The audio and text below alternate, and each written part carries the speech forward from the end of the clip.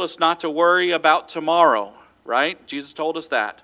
Matthew 6:34 says, "Take therefore no thought for tomorrow, for the morrow shall take thought of the things of itself. Sufficient unto the day is the evil thereof." Take no thought for the morrow. That's easier said than done, isn't it? Right? We see dangerous things around the corner. Bills piling up. We see trouble brewing at work, etc. And what we think about is going to severely affect our actions and our attitudes. And so the Bible cautions us, don't worry about that. God is in control.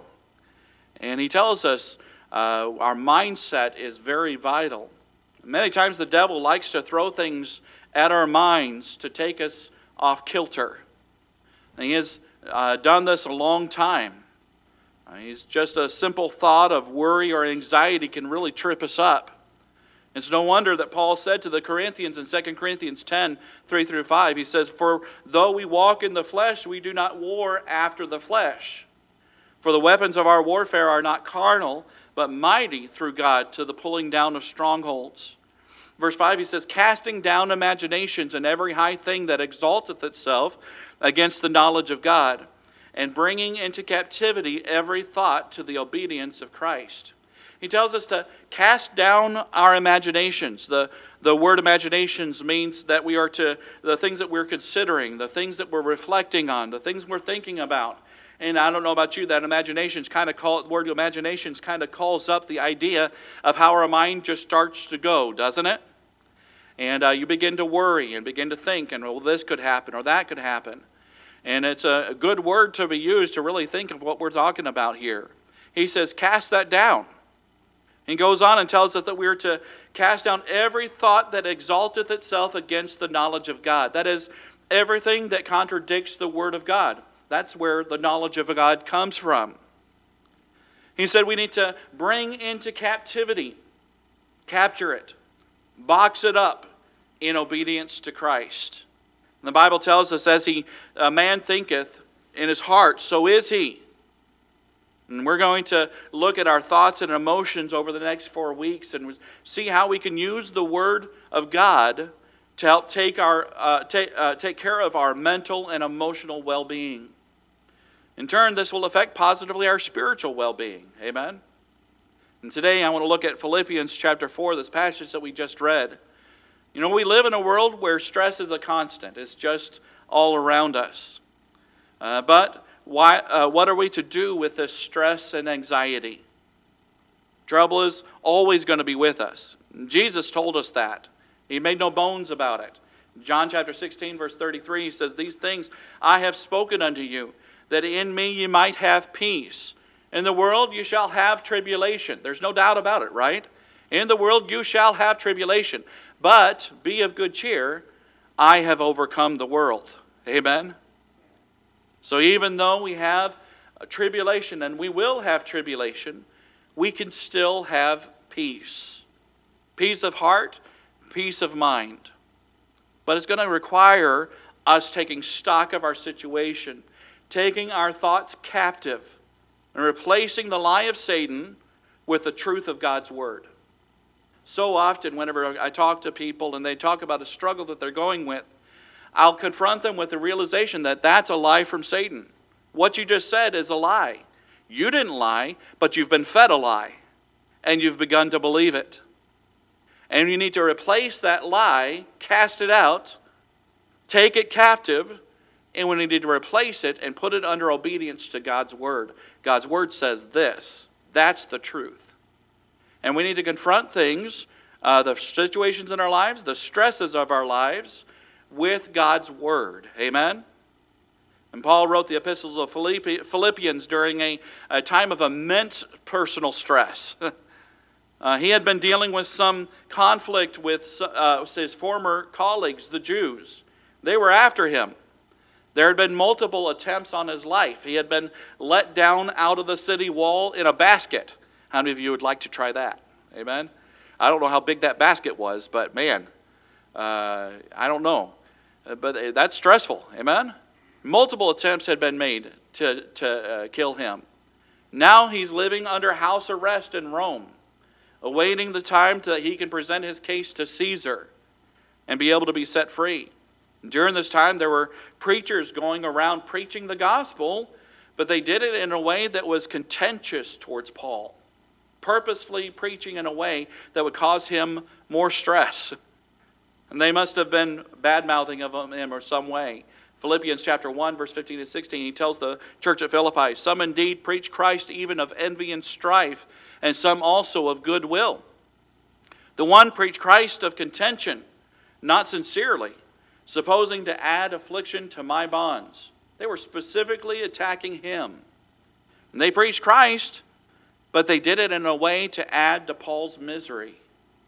Yet there were others who preached out of love. Verse 17 of that chapter says, but the other of love, knowing that I am set for the defense of the gospel. But it's amazing Paul's reaction to all of this. Paul chose to rejoice through it all. Verse 18, that next verse says, what then? Notwithstanding every way, whether in pretense or in truth, Christ is preached. And I therein do rejoice, yea, and will rejoice. He said, the gospel is still being preached. And so he said, I will rejoice. Boy, what a great heart, amen? Talk about taking every thought captive, amen? Even though they were attacking him, he said, hey, they're still preaching Christ. They're still getting the gospel out. And people here are at least hearing the truth of God. And he took those thoughts captive and he still rejoiced. Paul found the secret. He controlled his mindset. Was he going to focus on the problem, or was he going to focus on the promise? Boy, that was the key. His focus would determine his mental and emotional state. In Philippians 4, he began to instruct those in Philippi not to focus on the negatives or the problems, but to focus on God. How can we follow Paul's example in taking our thoughts captive and choosing to do what God tells us in His Word instead? Number one, that's what we want to look at today. Number one, choose joy. Choose joy. It's a choice, amen? Verse 4, it says, rejoice in the Lord always, and again I say rejoice. Let your moderation be known unto all men. The Lord is at hand. When we're faced with some troubles, we have a choice. We know this because this verse is in the imperative. It's a command. Rejoice in the Lord, Paul says, and through God through him. God tells us, choose joy, no matter the situation. God never commands something that He will not enable us to do. Amen? We're commanded to rejoice. But it's not the situation in which we rejoice. No, we rejoice, and the command is to what? Letter A there we see, rejoice in the what? The Lord. Rejoice in the Lord always. And again I say rejoice. Get your gladness, get your joy from walking with the Lord. This is not a matter of feeling. You're not commanded to feel joy. Amen? Feel joyful. Okay? You know? It doesn't happen. No. You're not commanded to feel joyful. You're commanded to choose joy. Focus on the things that will give you joy. It's a matter of obedience. Choose. The truth is we should not be obedient to our feelings anyways. Amen? And that is the way we naturally are if we're not careful. No, instead we ought to make our feelings obedient to God. And do what He tells us to do. Control our feelings. Did you know that you can do that? We can control your feelings. What a concept, amen? When we do not feel like rejoicing, we take our thoughts captive. And we say, this is not what God has commanded me in His Word. He has not commanded me to dwell on those things that are misery. He has not commanded me to dwell in this despair and negativity. He has commanded me to rejoice in the Lord always. And again, I say rejoice. The imperative there, not only imperative, but it's also commanded repeatedly. Twice He emphasizes it. Choose joy. Not just some of the time, but always, He says. Rejoice in the Lord always. And again, I say rejoice. And He continues and says that we are to, letter B, rejoice in the Lord's coming. Paul says, let your moderation, that word is appropriateness, or you're yielding to what you are yielding to, be known unto all men. Why? because the Lord is at hand. Amen? The Lord is at hand. His coming is nigh. Let this stir the rejoicing in your heart. Amen? Jesus is coming again. Amen? And let that rejoice your heart. We'll not have to deal with these situations forever. Amen? We can rejoice. We can live the way God wants us to live because He is coming. The end is coming. Amen? I heard about a preacher who was standing outside of his church with a sign that says, "The end is not near." And he kept holding it there and trying to wave it at people, and the end is near. And people were honking at him and waving him off and everything else. So this assistant pastor came out and said, "Pastor, do you think that maybe we ought to change that sign to say the bridge is out?" No, but we can rejoice that the end is near. Amen. Not just the bridge, but that Jesus is coming back soon. It's our choice to rejoice. Choose joy. Are you going to choose to live in despair, or are you going to choose to live by choosing joy? Second way that Paul tells us that we can take our thoughts captive in obedience to God's word is to, number 2, reject anxiety. Reject anxiety. The Bible says in verse number 6, be careful for nothing. That word careful means anxious. It's the same word in the Greek. But in everything, by prayer and supplication, with thanksgiving, let your requests be made known unto God. And the peace of God, which passeth all understanding, shall keep your hearts and minds through Christ Jesus. Worry and anxiety is the natural way of life. But we're not supposed to live in the natural man. Amen? We're not supposed to live naturally. We're supposed to live God's way and yield it to His Spirit. And to do this, we need to reject anxiety and worry. How do we do this? We take those thoughts captive. We take them captive. We say, I'm not going to worry about that. I'm going to captivate those, and I'm going to push those under obedience to Christ. God says, I can do all things through Christ which strengtheneth me. And you find Scripture, and you read Scripture, and every time you find a verse that deals with the worry that seems to beset you and constantly comes back to, when you find that verse, write it down. Amen? Put it near you so that you can go back to it and say, nope, I'm not going to think that way. What does the Bible say? And you go back and you read that verse and you quote it, and you put that thought into obedience to Christ and His Word. We take thoughts captive, and we, first of all, letter A, we give it to God. We reject anxiety and we give it to God. He says, in everything, by prayer and supplication with thanksgiving, let your requests be made known unto God. Don't be anxious, but by prayer and supplication, give it to God. Pray about it. Are you worried about a bill coming up? Pray about it. Amen? We were just faced with a situation this week where it seems, another situation where it seems insurmountable. And you know what? I said, let's pray. Amen? And God's going to provide. He always does. In a situation that we don't know how we're going to get around it. But God's going to provide the way. He always does. Are you worried about a medical test being done? Pray about it. Amen? Let other Christians know about it so they can pray. Are you worried about your children and the way that they're headed? Pray about it. Amen? Pray fervently. Are you worried about a task that you have coming up? Pray about it. Are you worried about being in your house all alone at night? Pray about it. Are you worried about your work situation? Pray about it. Are you worried about your relationships at home? Pray about it. Make it a matter of prayer. Well, I'll tell you what, so many times we worry about something and we'll say, boy, this is so important to me. But you know what? The amount of time that we spend praying about it will really determine how important it is to you. Amen? Say, oh, my heart is broken. My husband, my son, my whatever is not saved. How much time have you spent praying about it? How much time have you really been spending time really fervently praying for that person? Say, well, I pray for them.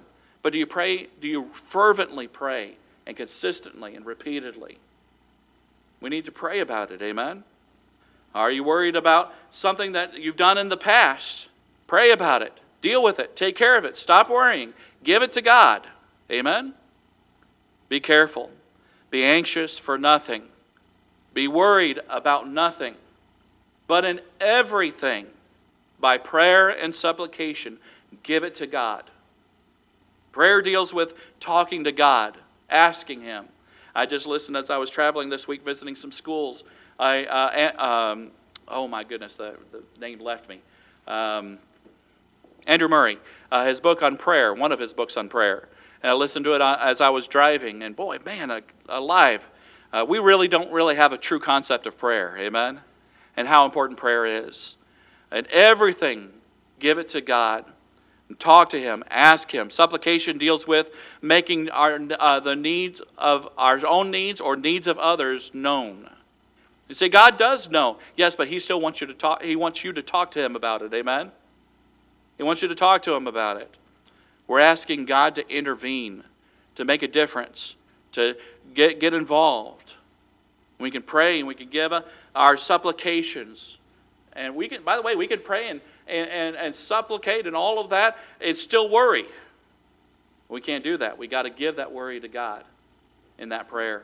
So God is very careful to tell us to change our focus. Reject anxiety, give it to God. And then secondly, He says, change your focus. Focus on thanksgiving. Focus on thanksgiving. In everything by prayer and supplication with thanksgiving. Focus on what God has already done for you. Be thankful to Him for how He has both already worked and in faith how He will work. Amen? Use what God has already done as the step of faith that you need to say, you have helped me in the past, therefore I know you're going to help me in the future. And give it to God. My kids want something, they would be wise to come to me with a spirit of thanksgiving and not demanding. Amen? Dad, I sure appreciate how you work so hard to provide all of our needs, and I sure am thankful for that. But do you think we could keep an eye out for some new shoes? My shoes are falling apart. That happens all the time. I'll tell you, my kids are perfect, and they talk like that all the time. That was a joke, and nobody's laughing, okay? I know you think the pastor's kids are always perfect, but that doesn't happen, okay? But they would be wise if they did that, right? Be wise if they didn't come to me and say, you know what, I never have nice shoes. These things are always falling apart. You need to buy me some new shoes. You know, it would be wise to come with thanksgiving, amen? And likewise, it would be wise for us to come to God with thanksgiving, amen? Come to Him, say, Lord, I'm so thankful to see how you have helped me so much in the past. And I've seen how you've been so faithful to me. And I know that you're going to be faithful in the future. Father, I bring this to you, and I give you this concern, this worry, this anxiety. I naturally want to worry about this, but I want to reject that. I want to give it to you. I want to lay it at your feet and say, Lord, please take care of this. You deal with this. And help me to walk away from this, thankful that you are in control. Amen?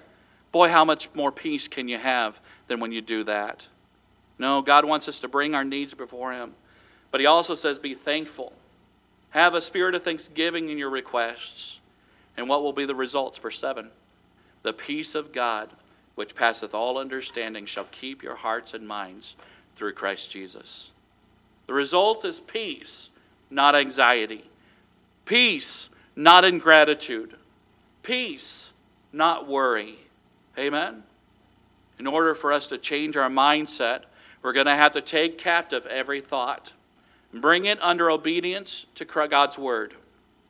This includes a bad attitude or a grumbling spirit. We take it captive and we bring it under obedience to rejoicing. The command, choose rejoice. We take our worry and our anxiety captive. We bring it under obedience to God's Word with thanksgiving and giving it to God. The third way we can take our thoughts captive is we can purposefully, number 3, think right. Think right. The Bible says, finally, brethren, whatsoever things are true, whatsoever things are honest, whatsoever things are just, whatsoever things are pure, whatsoever things are lovely, whatsoever things are of a good report, if there be any virtue, if there be any praise, think on these things. Verse 9 says, those things which ye have both learned and received and heard and seen in me, do, and the God of peace shall be with you. Paul gives us a checklist to see if what we are thinking needs to be taken captive or not. Amen? Every thought that we think ought to be in obedience to God's Word. But this takes purposeful and thoughtful action. It just doesn't come naturally. We have to purposefully take these things captive. First, we have to ask ourselves, does this thought, letter A, meet the requirements? Does this thought meet the requirements. Whatsoever things are true. Is it the truth? Is it true? Is it a lie from Satan that he has planted in your heart to deceive you and to pull you away from the truth of God's Word? Throw out the lie from the devil and replace it with God's Word. Whatsoever things are honest. That word means worshipful or reputable, honest. It is that which is derived from a higher citizenship. Is it worthy of your true citizenship? Amen? We are citizens of another land. Amen? We are ambassadors of Christ living in this foreign land. Is what you're thinking worthy of your true citizenship? Is it honest? Whatsoever things are just. Is it righteous and just? Is it the right thing? Whatsoever things are pure means innocent, pure, blameless. That thought that you're having, is it pure? If not, reject it. Whatsoever things are lovely, the word means that things that are acceptable and pleasing. And whatsoever things are good, of good report. Is it praiseworthy? Is it laudable? Is it something that gives God praise and you can praise God through it? If not, put it under captivity and bring it to God. If there be any virtue, that means being pleasing to God. If there be any praise, is it praiseworthy and commendable? He tells us these are the things you need to think about. Boy, how many of us have a lot of things to take captive, amen? A lot of us. Yeah, I do, for sure. I have a lot of thoughts I need to take captive and bring it under obedience to Christ. It takes a lot of work, but you want to have peace or do you not? Amen? Does this thought that you're having meet the requirements? You say, boy, that's a lot of work. I don't have time to go through that list. You know, the truth is we know if a thought is righteous immediately. Amen? We know. We don't need to go, is it true? Okay, yeah. Is it? No, we know. Okay? The Holy Spirit of God is in us. He tells us. Okay? So it really don't make excuses. Okay? Let's just do what's right. Does it meet the requirements? If not, we need to change our thought. Is this true? Is this honest? Bring it under captivity. Replace it with God's Word. You say, well, no one cares about me. Nope. Take that captive. Bring it under obedience to God's Word. Psalms 136, verse 23. Who remembered us in our low estate, for His mercy endureth forever? Who remembered us? God. Amen? He always knows. He always cares. There's 100 different verses, but for time's sake, I just chose that one. No one understands what I'm going through. Nope. Take it captive. Bring it under captivity and obedience to God's Word. Hebrews 4:15 tells us, for we have not a high priest which cannot be touched with the feeling of our infirmities, but have in all points been tempted like as we are, yet without sin. God knows what you're going through. Jesus knows. He is your high priest, and He knows what you're going through. No, He understands. I just can't stand that person. They get on my nerves. Take it captive and bring it under obedience to God's Word. Is that pure and lovely? Is it representative of your position as an ambassador to Christ?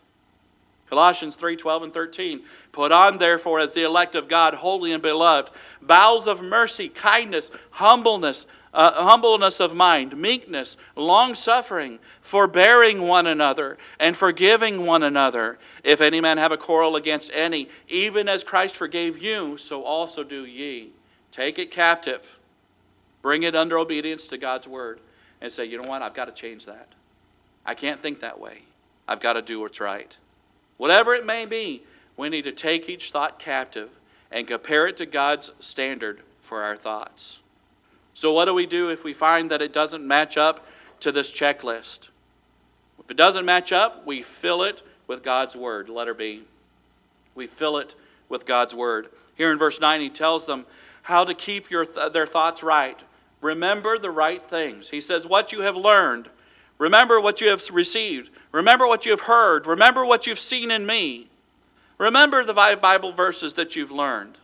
Remember what the Bible tells you about those feelings you're feeling.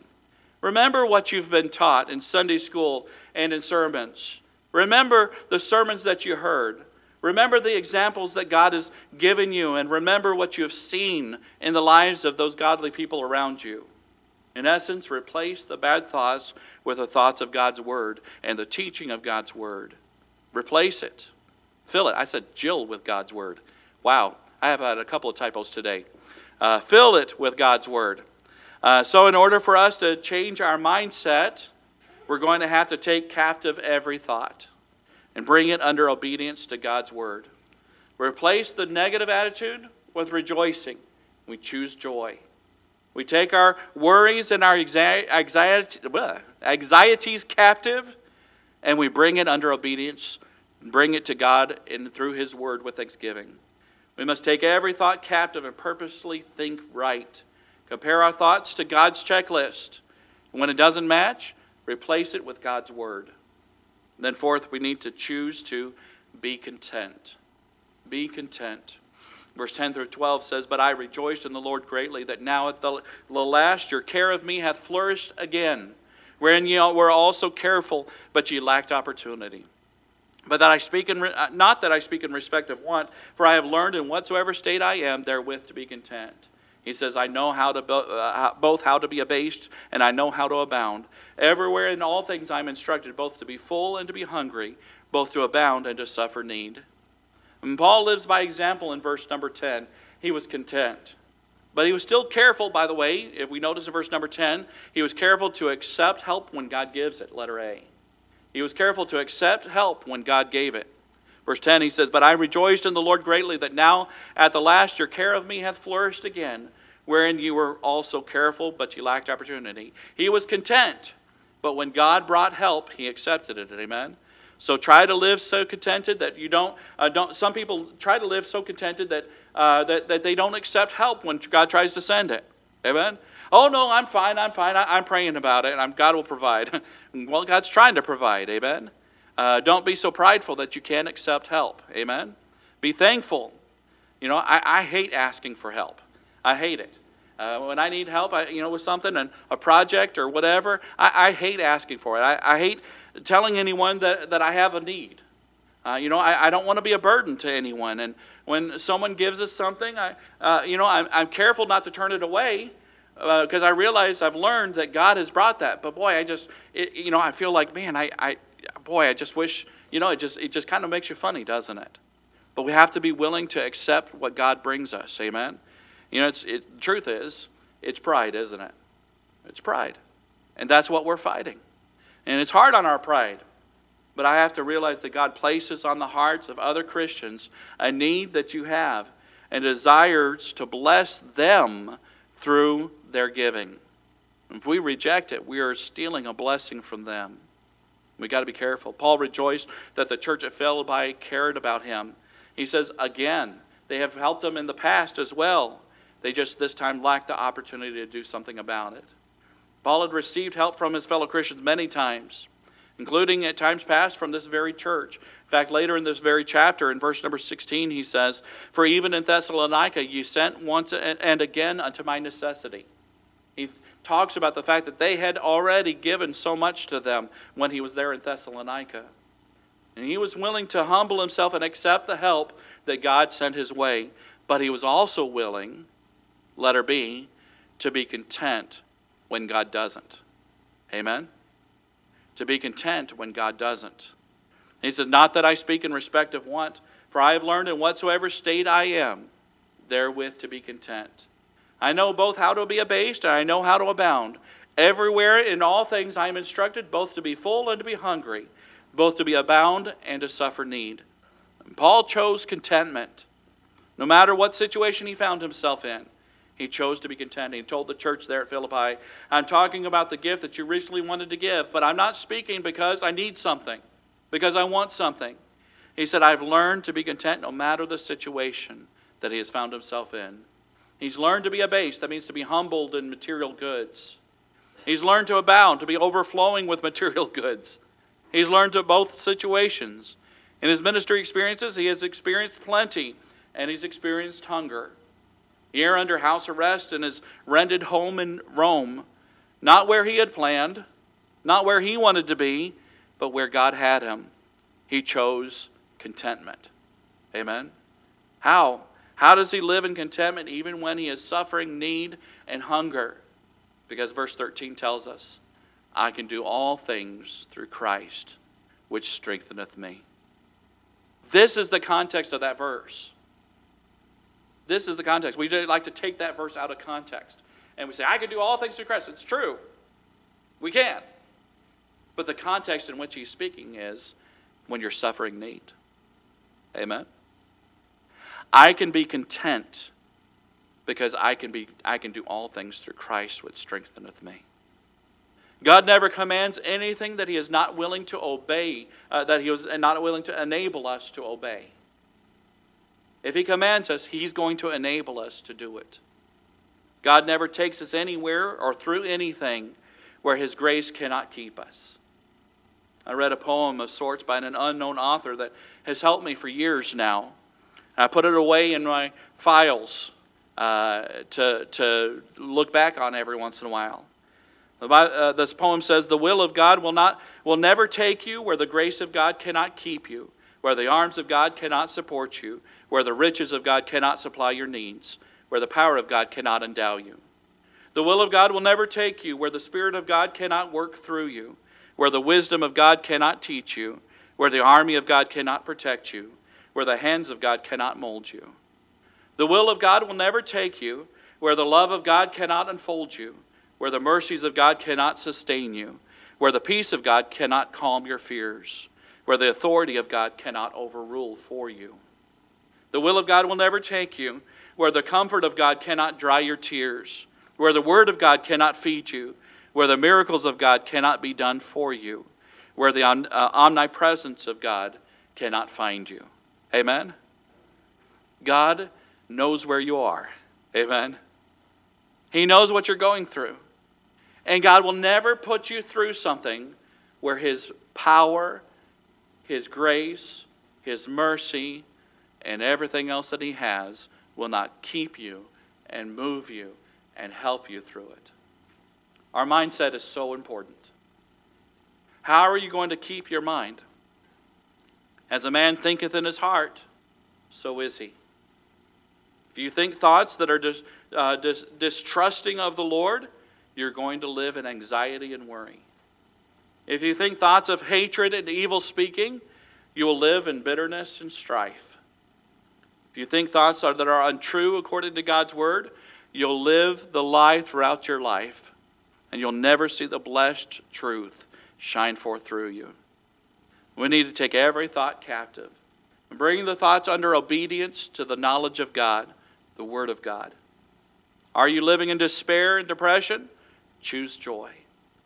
It'll take time, it'll take effort, it'll take consistency, but choose joy.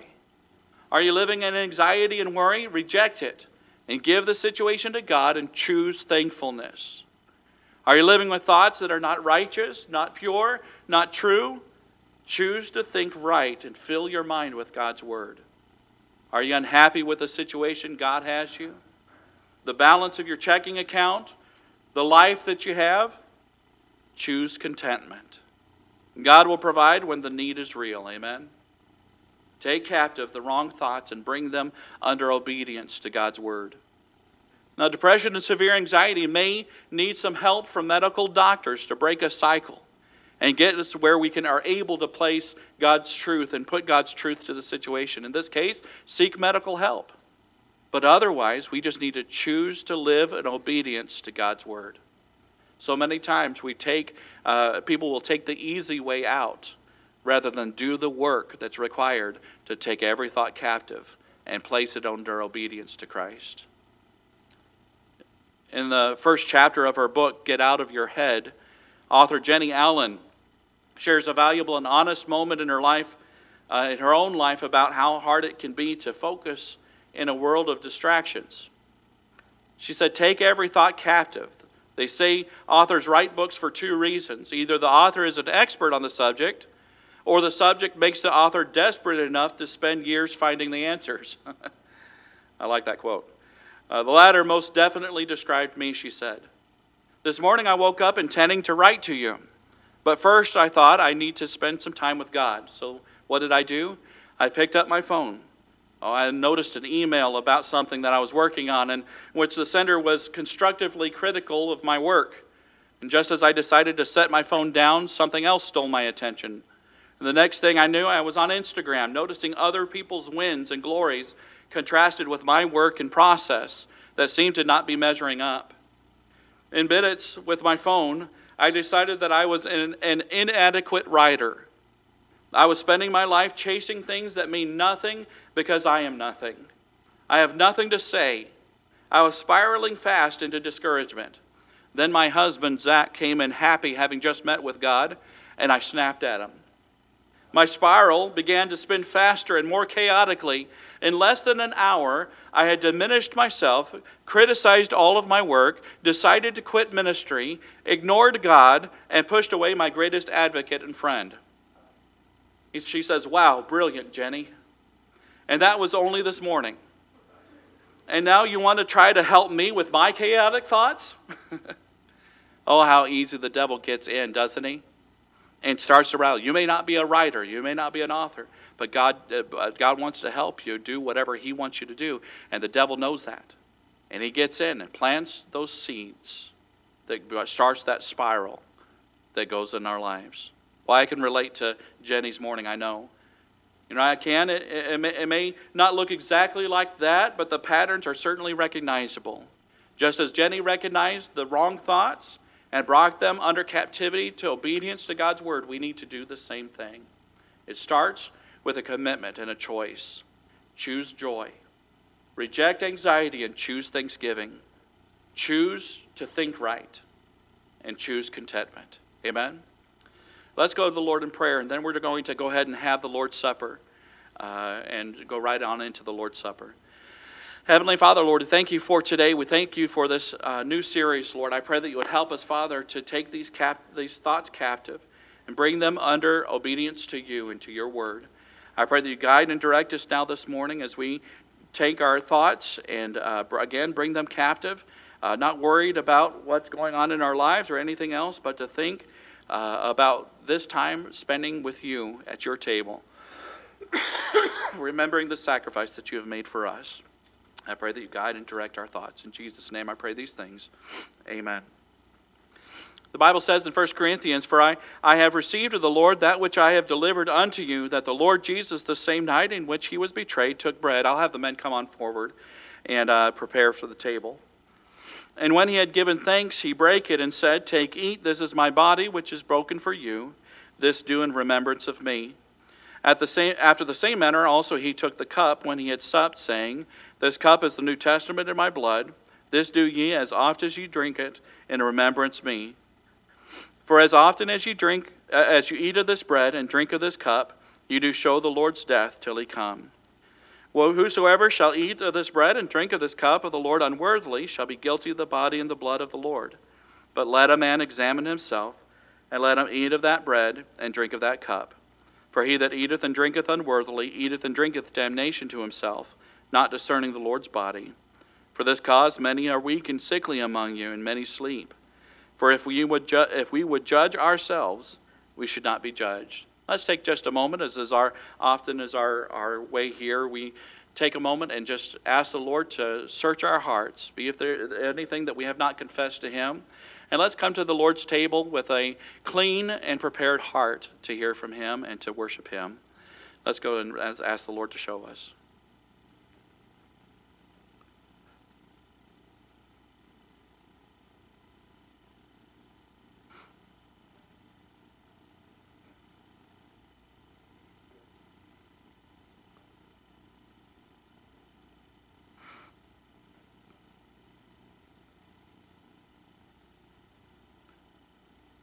Heavenly Father, Lord, we do thank you so much for your promises. And I often quote the verse at this time that if we've confessed our sins, you are faithful and just to forgive us our sins and to cleanse us of all unrighteousness.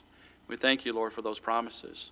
We come to you and ask you to create in us a clean heart, O Lord, and ask you that we would be able to come to this table clean. We thank you, Lord, for your promises and for your help. In Jesus' name I pray these things. Amen. Well, the Bible gives us an example of how the Lord's Supper is to be done. And in the Word, he says that he took the bread and he brake it and he gave thanks for it before he brake it, actually. And so we'd like to ask if Brother Cooey, if you would take and ask the Lord's blessing on the bread.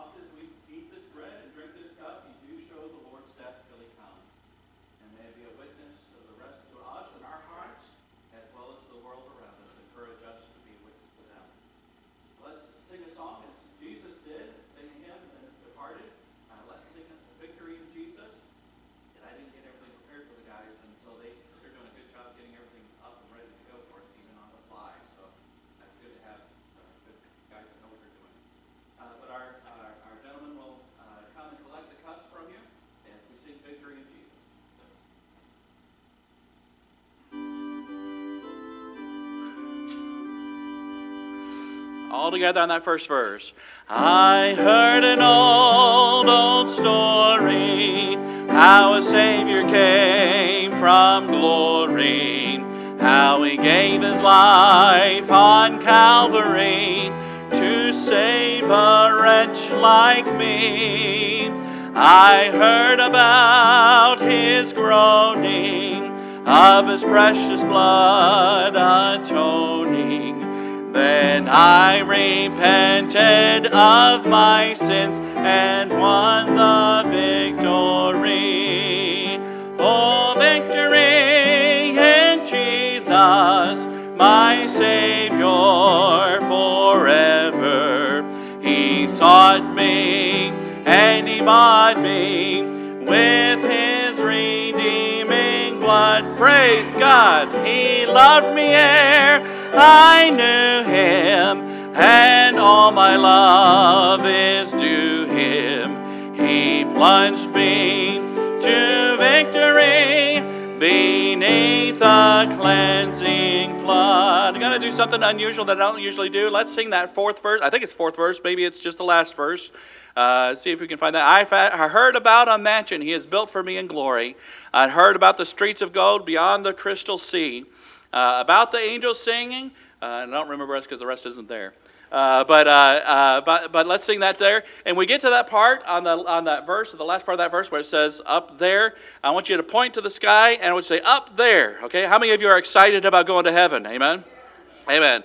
We're not going to take a busload today, but but it'll be as exciting when the Lord does have us come. Amen. Let's sing that fourth verse together. I heard about a mansion He has built for me in glory, and I heard about the streets of gold beyond the crystal sea, about the angels singing and the old redemption story. Ready? And some sweet day I'll sing up there the song of victory. Sing it out now. Oh, victory in Jesus, my Savior forever. He sought me and He bought me with His redeeming blood. Praise God. He loved me ere I knew Him, and all my love is due Him. He plunged me to victory beneath a cleansing flood.